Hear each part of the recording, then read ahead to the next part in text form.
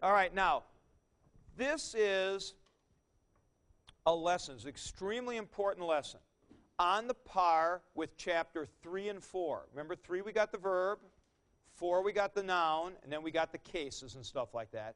And today, for tomorrow, what's important about this lesson is this is now a modifier. We've had this adverbial use of the adverb, okay? Of the prepositional phrase.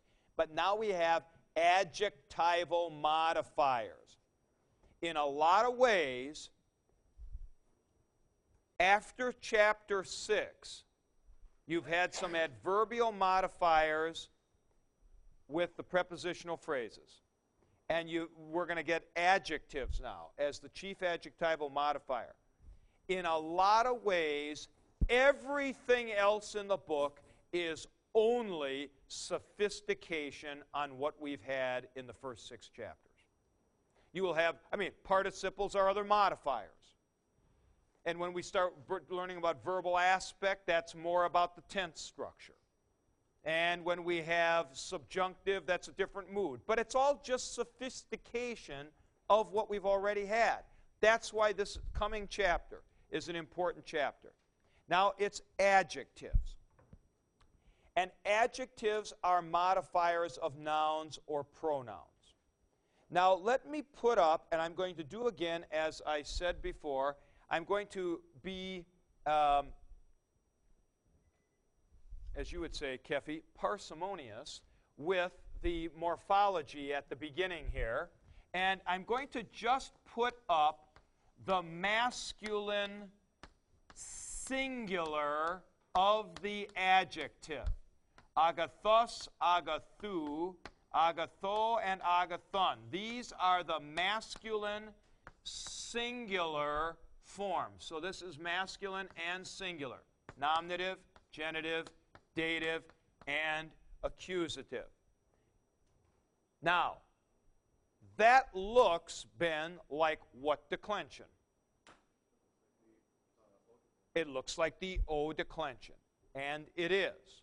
So, the masculine adjectives of this pattern will use O declension endings on them. Now, why O declension? Well, remember I said there are feminines and neuters, but there's lots of masculines. Way more than feminines in the O declension. So you might say that das Tendenz, the tendency, is biased toward masculine in the O declension. The bias in the A declension, Rob, is which way? Toward feminine. And that will provide us the feminine pattern. All right? But for right now, let's just look at this. So agathos, agathu, agatho, agathon. Note the inside-outside accenting pattern. Standard stuff. Now, how is this used? Well, let us say that you want to say a good slave. That's doulos. You stand the adjective next to it, usually in front of it. So, agathos, doulos. That would be a good slave. Now, what about of a good slave? Well, then, here, I guess I can just put it right next to this here. I'll just put doulos here. Then you would have agathu doulou. To a good slave, agatho doulo. And I see a good slave, accusative, agathon doulon, like that. That is exactly the way it works. Now, is it really this easy? What happens, and this now is the moment of truth. What happens when we go to an A declension masculine? like mathetes. Well, now the ending of mathetes is different. Well, the genitive's okay. Mathetu, mathete, and mathetain. Now, what do you think about the endings of the adjective? Bits? Bits says they stay the same. How many agree with him? How many think they change to coordinate with that? How many don't know? Yeah, okay. The answer is, and I hate to encourage him, but Bits is correct. They stay the same. In other words, these are the only endings the adjective has for the masculine singular. Agathos, agathu, agatho, agathon. So, if you want to say a good disciple, it's agathos mathetes. If you want to say a good king, now that's a third declension noun, basilois, you put in here basilois, and it stays exactly the same. Now, here is an analogy. This is what I'm showing you right here is one of the hardest things for some people to get. That you don't match up endings. You match gender, number, and case.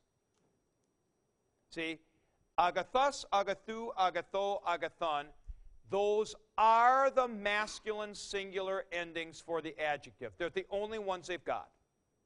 And it will now put the right endings on, given what?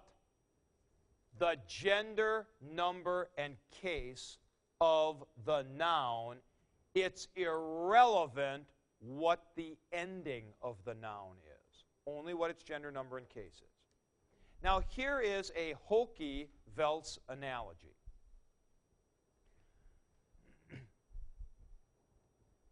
It is like a guy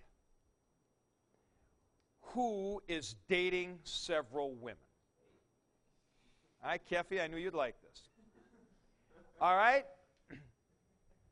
Guys, being what they are, not particularly fascinated to have a wide-ranging wardrobe. So, a guy has a tennis outfit, one. He has a swimsuit. He has a regular suit like I'm wearing today, which is called in England a lounge suit. And for formal wear, he has a tuxedo, one. So, he's got a tennis outfit, a swimming suit, a lounge suit, a tuxedo. Now, those are his outfits.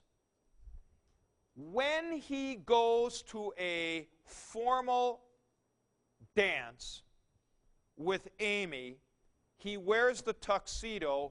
She wears a full-length red formal. Next week, he goes to another dance. Big Bad Voodoo Daddy's in town. They're going to have a big thing down at the, what is that new place there just by the Del Mar Loop? The pageant. All right? Big opening thing. Big Bad Voodoo Daddy's coming.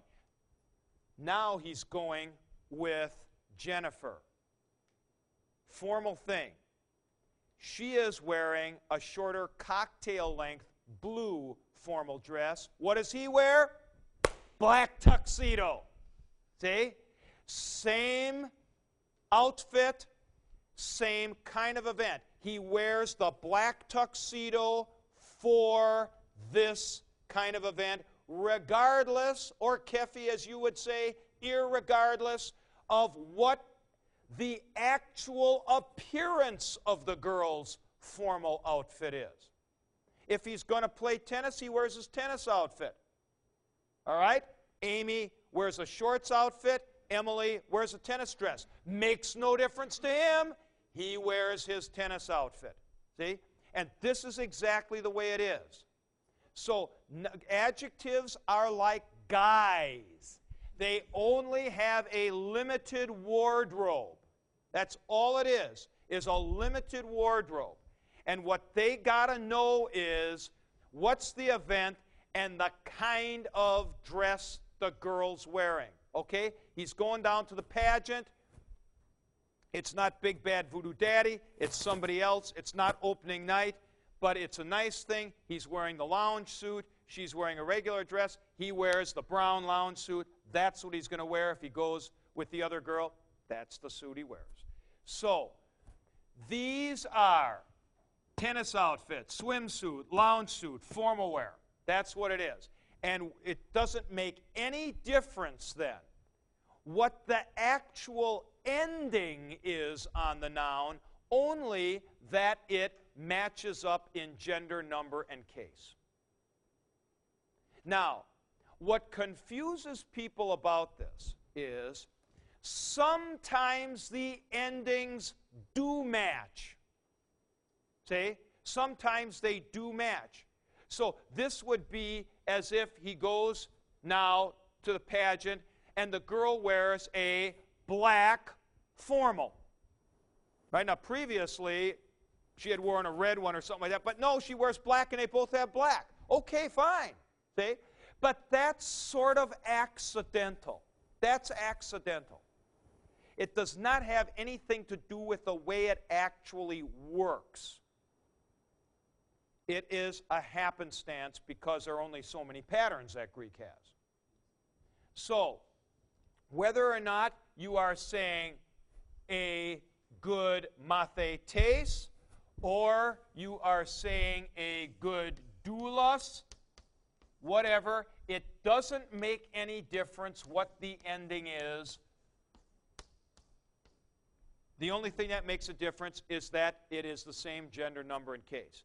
Now, if a lot of you see this, I'm sorry if I seem to be running this into the ground. But I'm telling you, this fogs a third of the class every time. Is this notion that you're not matching up the look.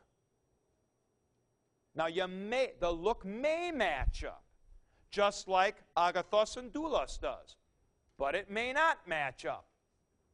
Mathetes doesn't. All the third declensions won't. Right.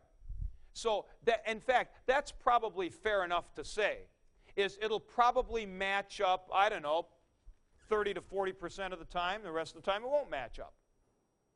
Right. A couple more examples on the board, okay? Let's do, let's take the other paradigm, not agathos, which means good, but dikaios, which means just or righteous. Let's do dikaios, just or righteous, prophet, prophetes. Now, here, we have an A declension masculine. This is a masculine singular nominative adjective. So, genitive, dikaiou, it's got to move back one. Prophetou. Dikaio. Prophete. Dikaion. Propheting.